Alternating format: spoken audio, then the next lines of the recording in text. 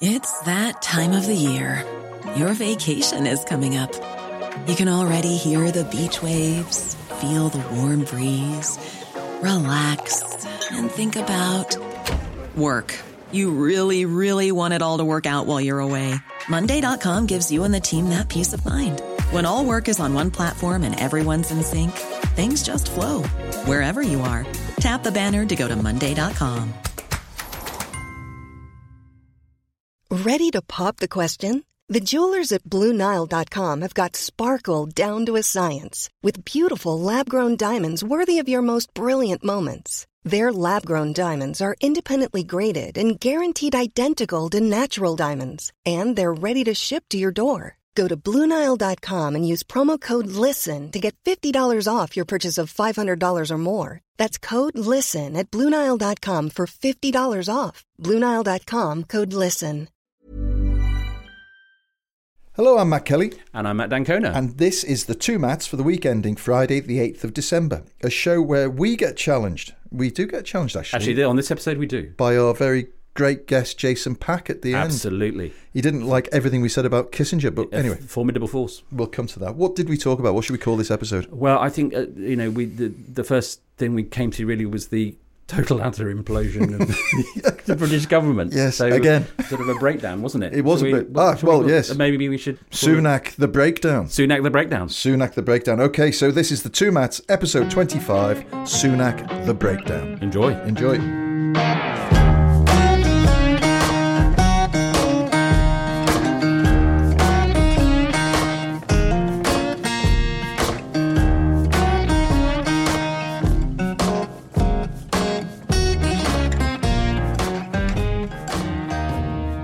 So, Matt, what are we going to talk about this week? Because there's very little stuff to talk about this week. Not much going on. It's been a bit quiet this week. I was struggling as I was on my way in.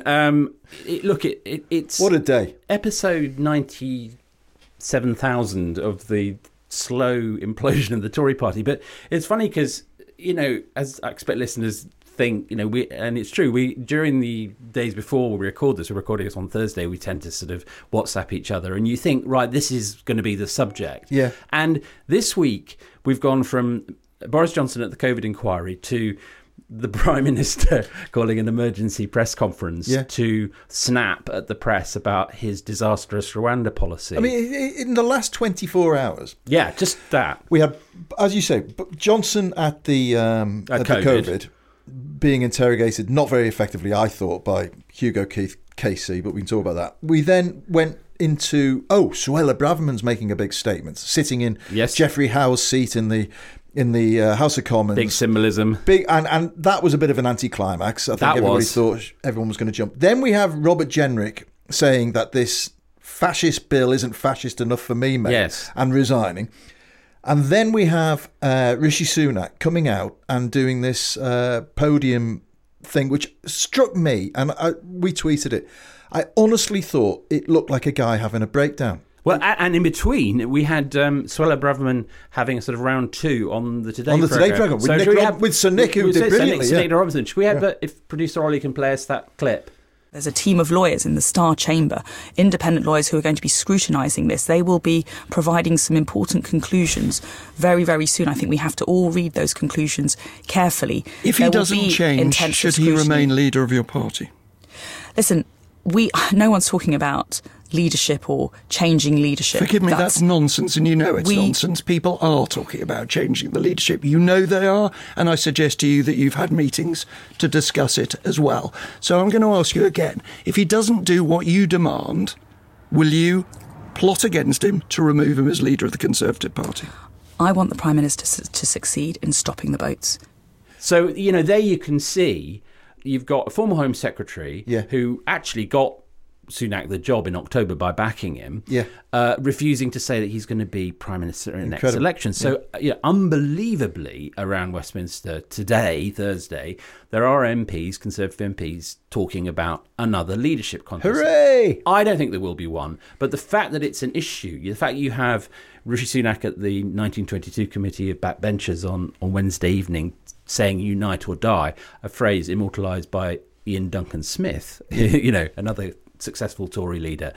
There's a kind of incremental collapse to this. Actually, it's beyond incremental now, I think. Well, Nick Robinson, big shout out to him, because it's a very good interview. And a brilliantly delivered kind of monologue. It's been described as where he basically goes through the litany of divisive politics that Suella Braverman has been perpetrating for the last however long, and then just says, you're a headline grabber who works best in creating poison, don't you? And that's exactly her nail. And she didn't really deny it. She's proud of the fact that she always says she's a plain speaker, which is the sort of the euphemism now. I find it amazing, having written about the Conservatives for a fair number of years now, that the big argument in the Conservative Party at the moment is between how illegal they want to be. You've got the Prime Minister saying this bill will be pretty illegal as far as the ECHR, the European Convention on Human Rights, is concerned, to the extent that on the front of the bill, on the face of the bill, there has to be and is a disclaimer by James Cleverly, the Home Secretary, saying, I can't guarantee that this is consistent with international law. Yeah. But that's not enough. It's because it's not.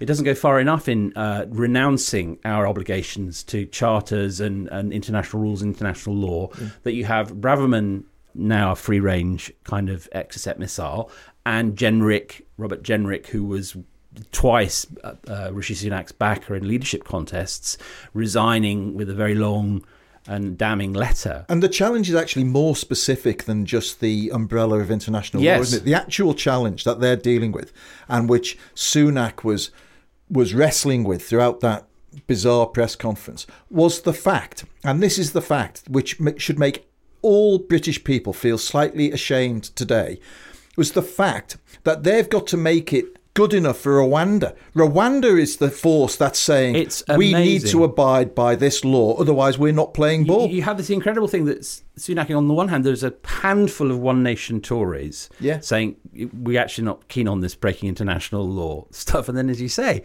the Rwandan government saying, hang on a minute, we've got our reputation to think of. Yes. We can't. It's already been soiled dealing with the United Kingdom, but we're not going to go that far.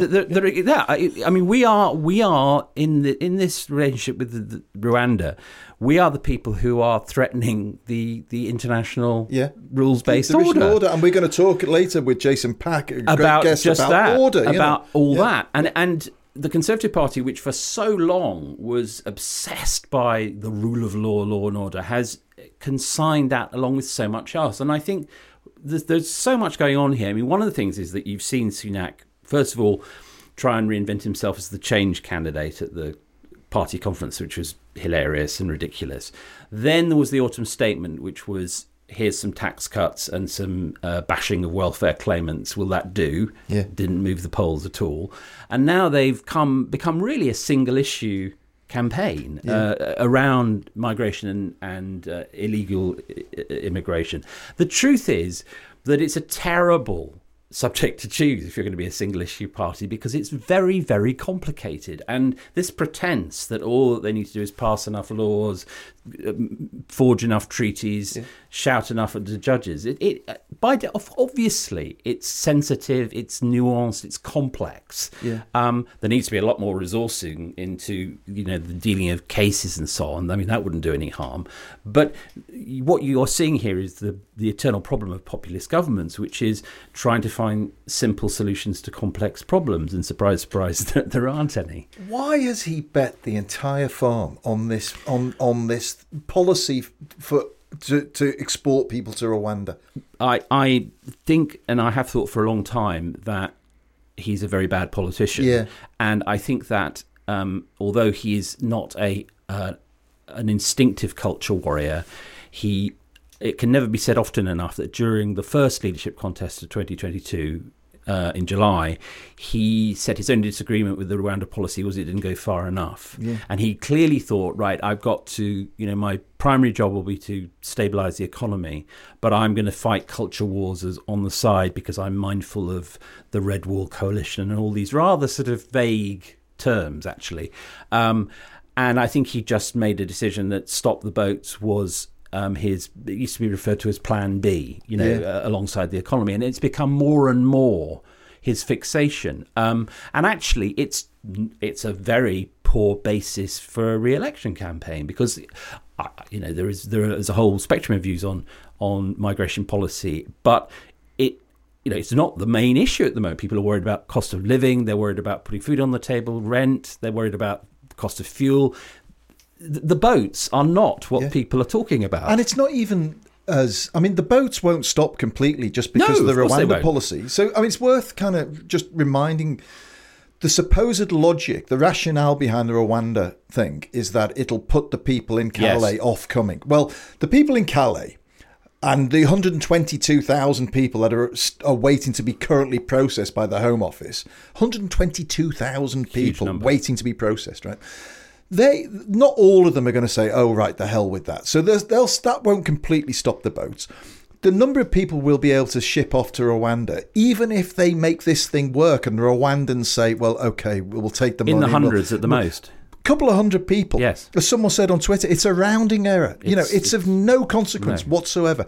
And yet he has made this the totemic policy, that he has made this the hill he is going to die on. It's extraordinary. And he will die on it. I know. It's in my view, this is it. This is it. I think it's been over for a long time, but these few days have represented just the moment when we've gone from moribund to dead. I just can't think of anything in my lifetime of such small consequence, of such insignificance in the great scheme of things, even when you're putting it in the context of tackling something they've decided is the big issue of the time. I can't think of anything of that such small consequence that a prime minister has decided to make the thing that he is going to. Well, it's a symbol of a symbol of a symbol, isn't it? Yeah, because exactly. It starts with Brexit, sovereignty, our rights as a nation, border control, and then it moves to illegal immigration and people traffickers and the boats and the gangs and stopping that, and then it moves to this very complex business of flying people off to another country, and you choose Rwanda for that, which brings with it all sorts of obvious problems. And you say, right, that's the thing that judge me on. Yeah. And although it was very interesting that he will not make this a confidence vote. No, well, exactly. So he's bottled that. He's bottled that. Which is very telling, isn't it? It is very telling. And I think that what you're seeing now is it's just a question of how long and how. So listen, Matt, you're in Rishi Sunak's communications team. He isn't. I'm postulating here. He's had the day of days today. Everything's at rock bottom. What should he do now to salvage something? Okay, if I was advising him, and thank God I'm not, but I would say call an election, because his government is now morally bust. And if it drags on for another almost year, everything will be worse by then. The economy might be a bit better, but no thanks to anything that's being done by the government. And already you're seeing a kind of barely concealed leadership contest going on. So you've got Boris Johnson desperately trying at the COVID inquiry to salvage what's left of his reputation. You had Braverman posturing, making her campaign launch a couple of times. You had Kemi Badenoch making a very sort of a robust intervention in the House about gender policy yesterday. And she, by the way, worth pausing, I think she, of all of those candidates, we exchanged WhatsApps, she's the one that looks the most adult in the room to me. Well, she may be. I mean, I think that she's got a very good chance of winning, which is not inconsistent with what you just said. Yeah. And then to finish the quartet, you had Robert Jenrick resigning, and Jenrick, extraordinarily and amazingly, because his nickname around Westminster is generic because of his capacity to fancies himself as a leadership contender. I mean, you'll be amazed by. Well, honestly, if Robert Jenrick is the answer to Britain, we should all pack up and emigrate. No, ourselves. Absolutely, and I think that is there not, to use that old Frank Commode phrase, a sense of an ending about all this. Yeah, that it's pathetic to watch the government of the sixth wealthiest nation on earth implode over something so bloody stupid. What's the prize? The utter absence of any progress anywhere. What is the great prize at the end of this? That all this hot air and tetchiness and fury and posturing and bogus culture wars, what's the great dividend going to be? And we all know that even if, let's say, just as a hypothetical, all of the things that he says are in the bill operate, even then, as you say, the numbers that they can send to Rwanda in the next year will be in the hundreds. It's of no consequence. It's of no anybody. consequence. It's all performative. Yeah. And I think that is the most worrying thing about it, because for all the reasons that we discuss every week on the podcast, there are huge challenges facing this country. Yeah.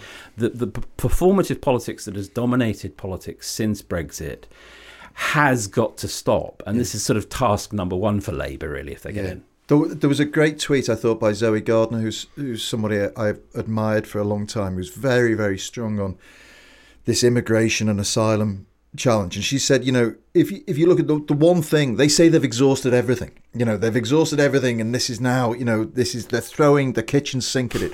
But the one thing they haven't offered to do is provide a simple, safe route for people in Calais to come over and to process them quickly and humanely, and then to have an actual structure to what could happen to them beyond. They haven't even tried to do that. And we all know that this is going to become more of an issue rather than less. Climate change alone is going to make population mobility more of a story in the coming decades. So we need systems that work, not just kind of supposed deterrence. And it's interesting, if you talk to people who know about deterrence psychology, the thing about deterrence is unless they visibly work, they make the system worse. Right.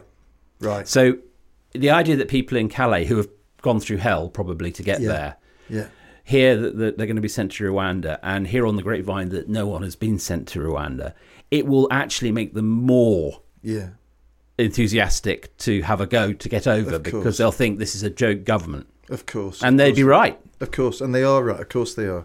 It is utterly, utterly depressing.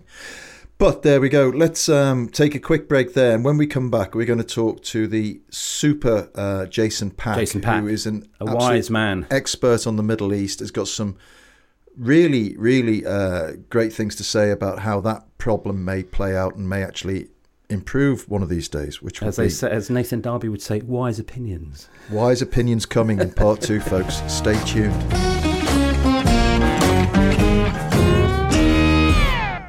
Thank you for listening to the Two Mats, and if you like the kind of conversations we have here, there are loads more to be had in print and online at the New European. And I have got a very special offer for all listeners of the Two Mats. We are giving away copies of Alistair Campbell's Diaries 2023, which is a book we're publishing this month. It's a fantastic diary full of everything that's happened, all the people he's met, and anybody who's a fan of Alistair Campbell's diaries over the years know how brilliantly he turns them out. He is very much a latter-day Samuel Pepys. He really is. He is. So you can get a free copy of Alistair Campbell's Diaries 2023 worth £20 when you subscribe to the New European from as little as £1 a week. Or if you like getting the newspaper delivered to your door every single week, you can have that for just another £1 a week. And that's a 75% saving on the price you'll pay at the newsagents. To get this great offer, go to www.theneweuropean.co.uk/2mats. That's the number 2, MATTS. Tell them I sent you, and you'll get your free copy of Alistair Campbell's Diary 2023 delivered to you in time for Christmas. Tell them Matt sent you. I like it. Ready to pop the question? The jewelers at BlueNile.com have got sparkle down to a science with beautiful lab-grown diamonds worthy of your most brilliant moments. Their lab-grown diamonds are independently graded and guaranteed identical to natural diamonds, and they're ready to ship to your door. Go to BlueNile.com and use promo code LISTEN to get $50 off your purchase of $500 or more. That's code LISTEN at BlueNile.com for $50 off. BlueNile.com, code LISTEN. Burrow's furniture is built for the way you live. From ensuring easy assembly and disassembly to honoring highly requested new colors for their award-winning seating, they always have their customers in mind. Their modular seating is made out of durable materials to last and grow with you. And with Burrow, you always get fast, free shipping. Get up to 60% off during Burrow's Memorial Day sale at burrow.com/ACAST. That's burrow.com/ACAST. burrow.com/ACAST. I'm Sandra, and I'm just the professional your small business was looking for. But you didn't hire me because you didn't use LinkedIn Jobs. LinkedIn has professionals you can't find anywhere else, including those who aren't actively looking for a new job, but might be open to the perfect role, like me. In a given month, over 70% of LinkedIn users don't visit other leading job sites. So if you're not looking on LinkedIn, you'll miss out on great candidates like Sandra. Start hiring professionals like a professional. Post your free job on linkedin.com/people today. There's never been a faster or easier way to start your weight loss journey than with PlushCare. PlushCare accepts most insurance plans and gives you online access to board-certified physicians who can prescribe FDA-approved weight loss medications like Wegovy and Zepbound for those who qualify. Take charge of your health and speak with a board-certified physician about a weight loss plan that's right for you. Get started today at plushcare.com/weight loss. That's plushcare.com/weight loss. plushcare.com/weight loss.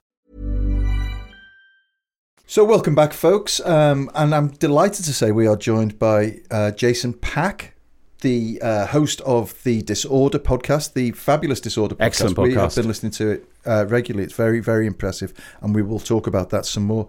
And Jason, we can talk about a million things, but you're an expert on Middle East, on Libya, on the kind of the fragmentation of nationhood and how people are constantly now being reduced to internecine battles within themselves without making much progress in the world. Matt, I know you're... Well, following that, really. Yeah. It's great to have you, Jason. And I was fascinated by the article, and I wonder if you could talk to our listeners a bit about how Qatar is the pathway, offers a potential pathway to peace. Well, thank you for the kind framing.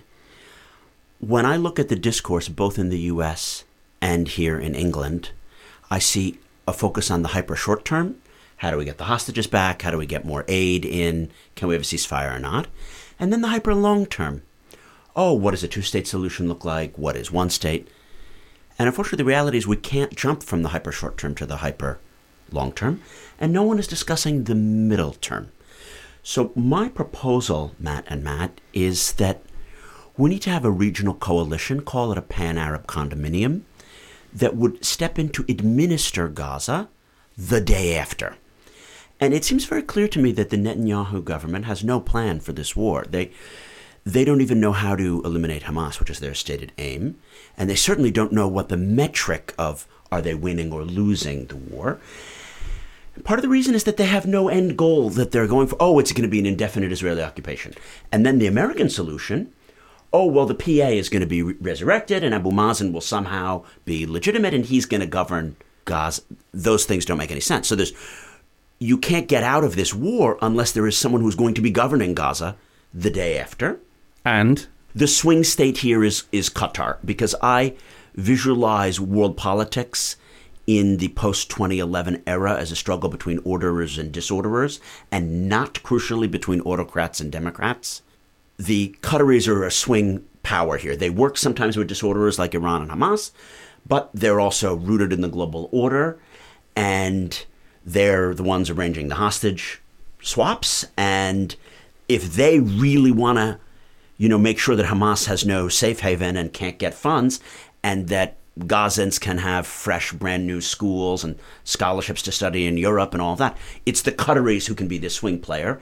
And why don't we actually use this as a moment to get all of the other regional actors who are traditionally anti-Qatar, like Egypt, the UAE, and Saudi, working with the Qataris against Iran. In other words, to isolate the disorderers and avoid exactly the fragmentation on the regional level, which we've seen playing out in so many spheres. It's fascinating because I remember when the first podcast we did after October the 7th, one of the things we discussed was who runs Gaza after, whenever after is, and however one defines after. And I think we kind of came up with UN or a kind of Bosnia kind of protectorate. But actually that sounds a better and more plausible. I'm very interested in who and how it might come about. But another question related to that I wanted to ask was, Putin going to the UAE was quite a bold move, and where you think Putin stands now in relation to the region, because obviously Russia's traditionally, at least in recent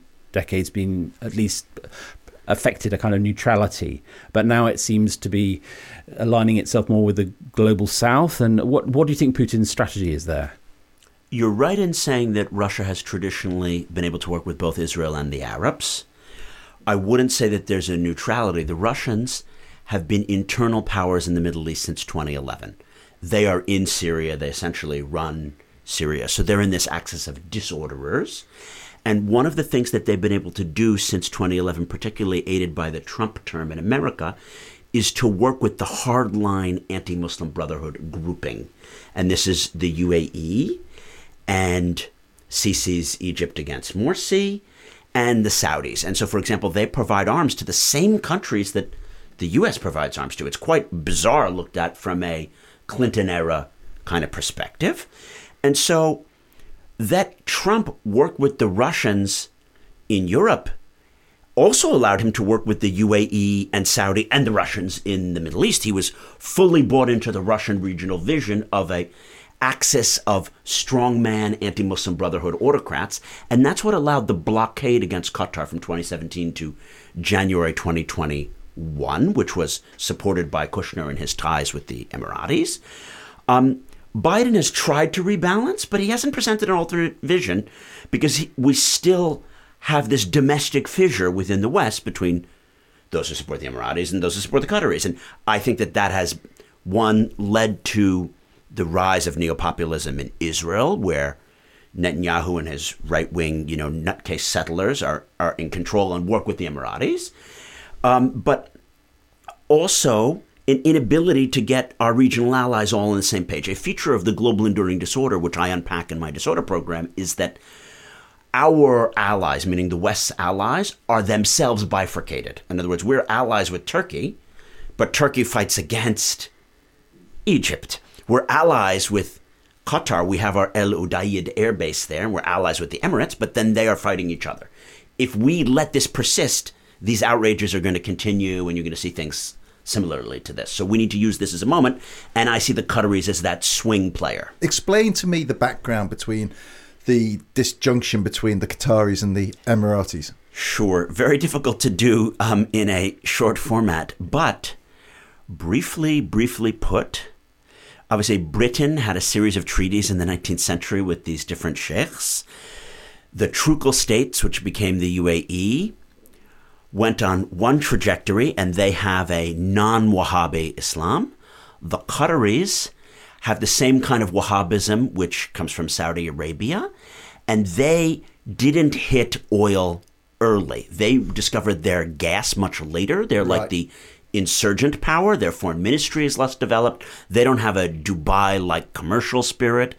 Their Islam is a little bit more conservative. Right. And they've been this insurgent power. And under the emir's father, so the current emir's father who ruled until 2013, he conducted a lot of his regional politics through the Muslim Brotherhood. Right. And he thought that Sunni Islamism was a way to undermine the Emiratis and the Saudis. And it's relevant that the Saudis have tried, for example, to overthrow different emirs in Qatar. So there's like a complicated relationship here. And during the blockade, the Saudis actually tried to turn Qatar into an island, like to literally cut it off and make a moat around it so that it was stuck in the Persian Gulf. So there's these different internecine feuds that as Britain left the Gulf, with Harold Macmillan's East of Suez speech, you've had this feud going on and on and on and on and on. And unfortunately, Trump chose one side. He chose the Emirati side, having to do with Jared Kushner, who took billions of dollars from the Emiratis for 666 Fifth Avenue. Again, really, really long story short, Biden should be rebalancing here to get these guys all on the same page against Iran, but he hasn't really done that. And this is the moment, because the Qataris have proved to us only they can deliver the hostages. And it's important to back up. Egypt is traditionally the mediator between Hamas and the Israelis. Egypt is the one with the deep intelligence services. Egypt is a country that has 90 million people. It's not like Qatar. There's less than 400,000 Qataris. But the Egyptians, they don't want to govern Gaza. They want to wash their hands of the whole thing. They're really threatened by the Muslim Brotherhood. They're not a swing player anymore. They rely on the Saudis and Emiratis for fundings. The Qataris have the money and the inclination to cut a regional image, the way that they buy football clubs in this country or sponsor a World Cup, host a World Cup. Whatever. Yeah. I need to say to them, hey, you want to pretend that you're a medium power?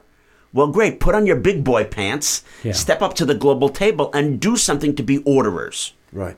Speaking of the big table, we're recording this on Thursday, and last night Antonio Guterres, the UN Secretary General, invoked Article 99 of the Charter, i.e. telling the Security Council this is a serious crisis, which is, I think, very rarely invoked. How do you rate the UN's performance in this, if at all, Jason? I mean, I'm genuinely interested because the UN has to work, doesn't it? It needs to work in some way. What is the meaning of the word has, man?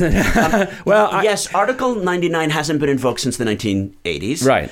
I propose regional solutions because the UN is completely moribund to my mind. Keep in mind that the Russians can just veto whatever is or is not proposed. We need to propose something alternative to what the UN does. I think that Guterres has no cut through either leverage over Israel or America, nor moral standing with the global South and the regional players. It's a complete joke. He may be well-intentioned, and obviously we're seeing a humanitarian catastrophe in Gaza, and the key thing is that he's going to the short-termism. Oh, we should have a ceasefire. Great.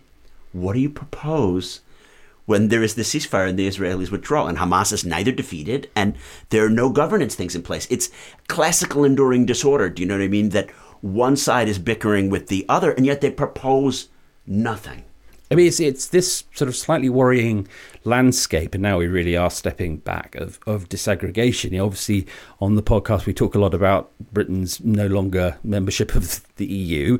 We're talking about the UN really not stepping up to the plate. We have the prospect of a second Trump term, which would be a mortal danger to NATO. I mean, is the subtext or perhaps the text of what you're saying, Jason, that actually we've got to rely less on these massive supranational organizations and think more regionally?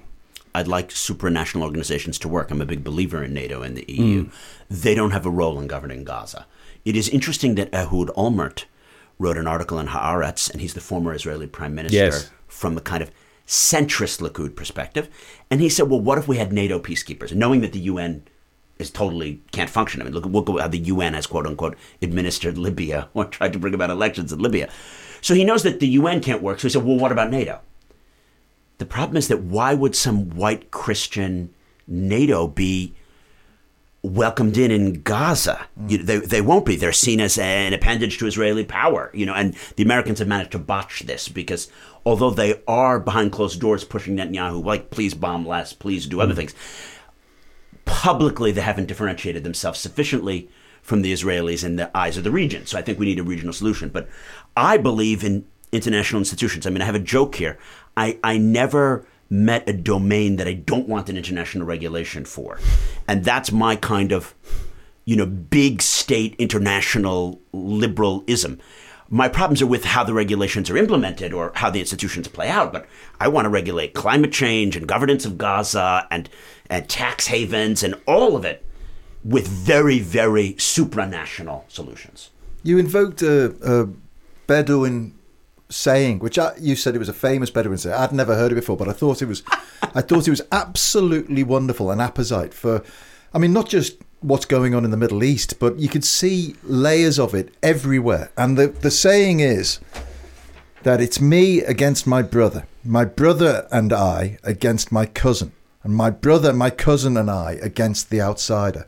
And so it's a way of describing layers of almost institutionalized paranoia and self-interest against actually a longer-term self-interest where the truth is we all make progress if we can all work in a greater state of harmony. We seem to have gone massively backwards in quite a short period of time. Correct. Why? Oh my, I wish I knew. But I would say that when I first lived in the Middle East, I lived in Syria in 2003, I saw that playing out between different communities, between Alawites and Druze and this town and that town. But I never thought it would be us in the West. And now this proverb applies to us. You can't get the British and Americans to have shared foreign policy towards Libya. you need something as catastrophic as Ukraine to get the Americans, the Brits, in theory, the two closest allies, to be on the same page.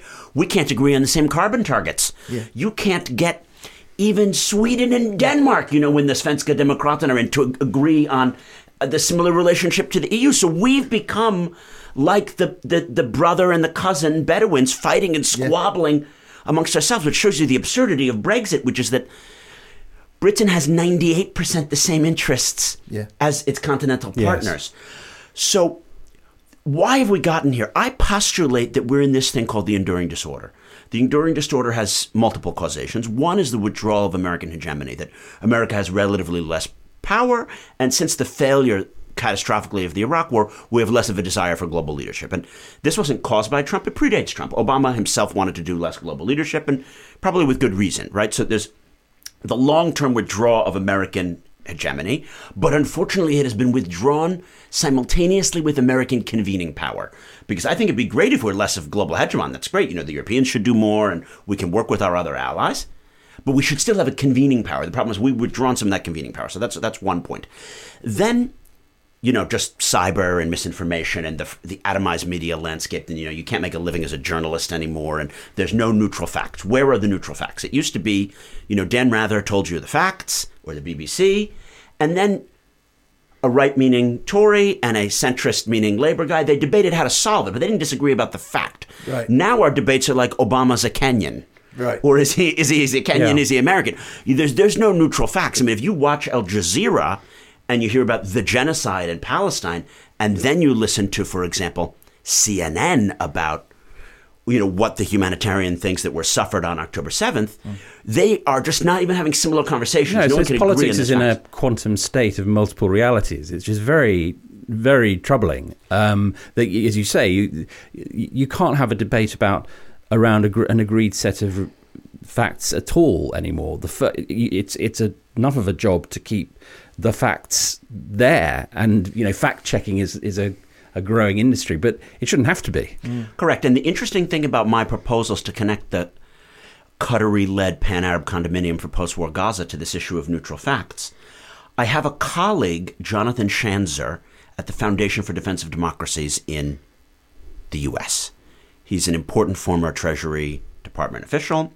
He works with Trumpian and anti-Trumpian Republicans. I've always considered him too pro-UAE. I wrote my piece, I proposed it, and he's like, you can't be serious, you're in bed with the Qatari lobby.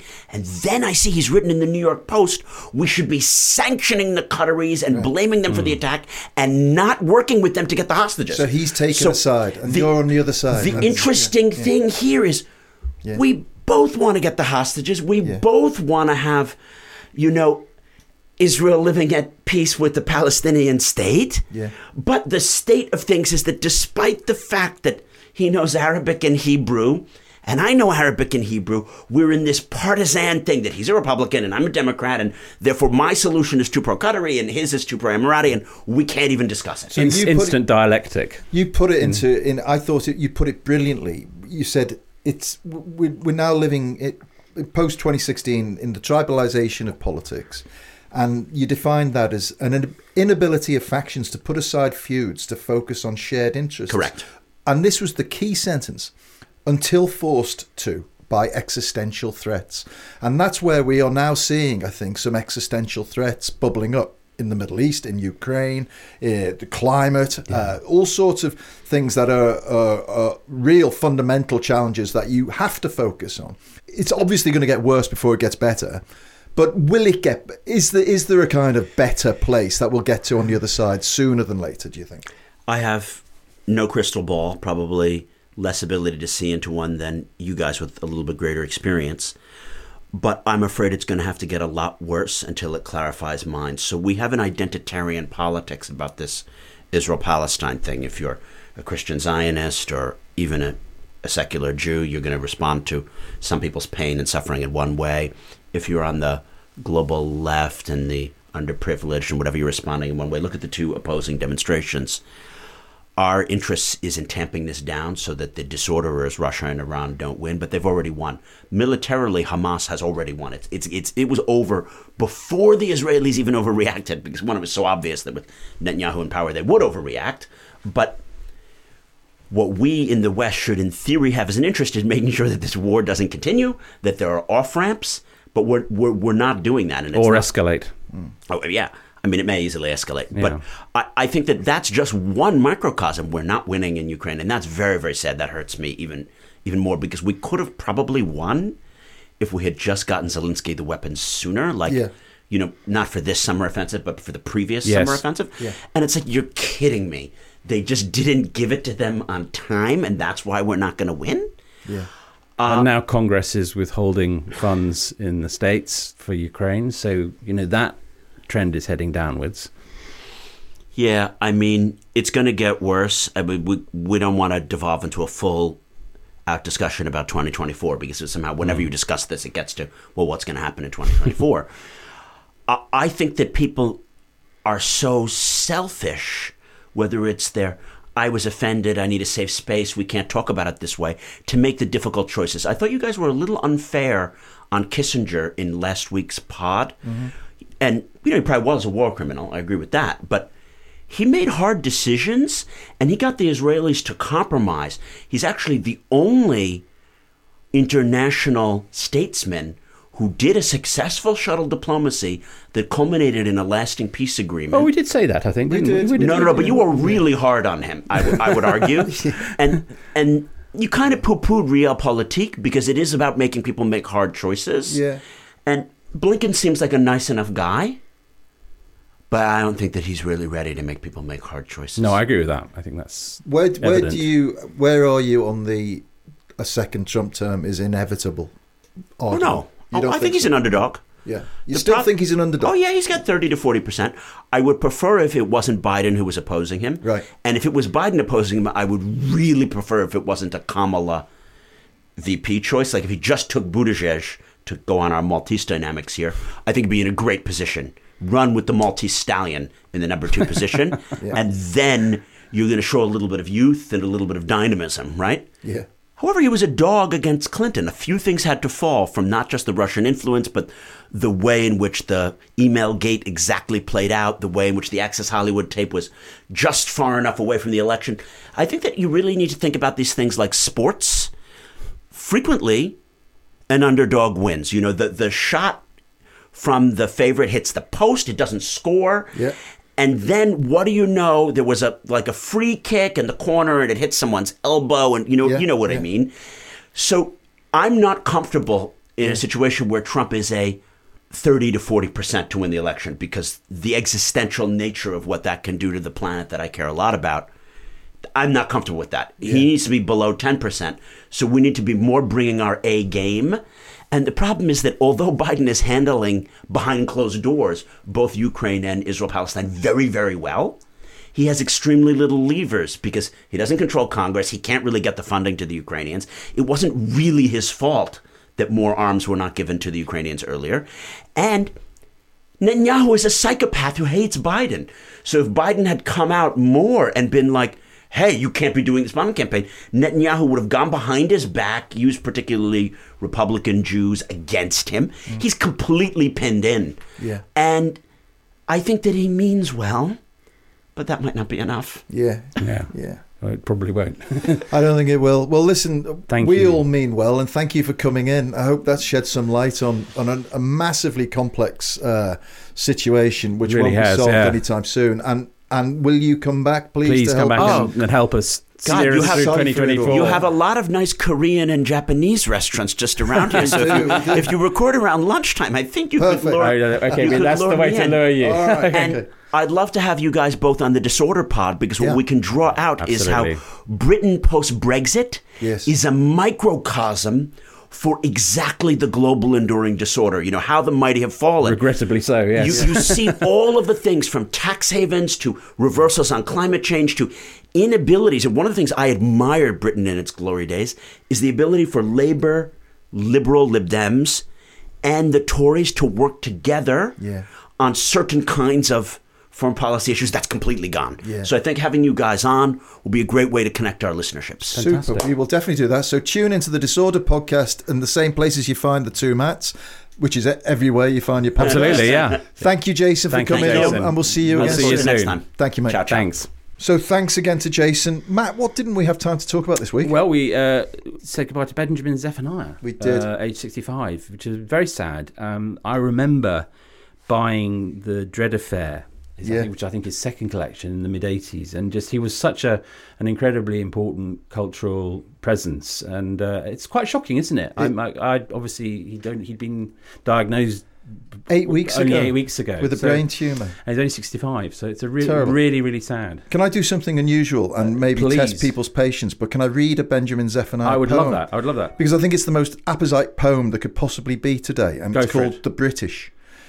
Take some Picts, Celts and Scythians and let them settle, then overrun them with Roman conquerors. Remove the Romans after approximately 400 years. Add lots of Norman French to some Angles, Saxons, Jutes and Vikings, then stir vigorously. Mix some hot Chileans, cool Jamaicans, Dominicans, Trinidadians, Bajans, with some Ethiopians, Chinese, Vietnamese and Sudanese. Then take a blend of Somalians, Sri Lankans, Nigerians and Pakistanis. Combine them with some Guyanese and turn up the heat. Sprinkle some fresh Indians, Malaysians, Bosnians, Iraqis and Bangladeshis together with some Afghans, Spanish, Turkish, Kurdish, Japanese and Palestinians. Then add to the melting pot. Leave the ingredients to simmer. As they mix and blend, allow their languages to flourish, binding them together with English. Allow time to cool. Add some unity, understanding and respect for the future. Serve with justice and enjoy. Note, all the ingredients are equally important.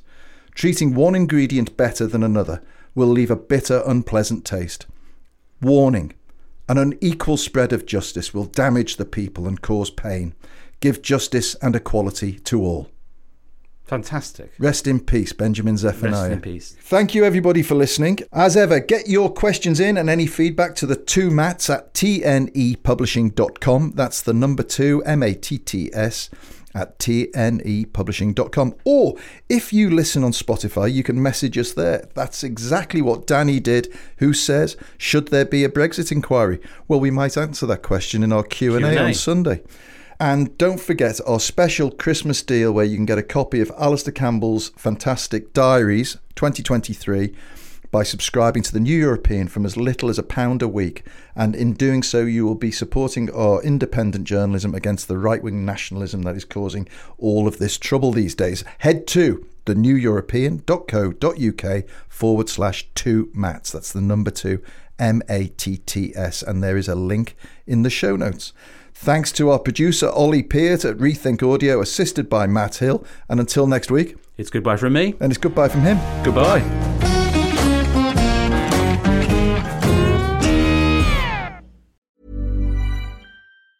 Hey, it's Danny Pellegrino from Everything Iconic. Ready to upgrade your style game without blowing your budget? Check out Quince. They've got all the good stuff, shirts and polos, activewear, and fine leather goods, all at 50 to 80% less than other high-end brands.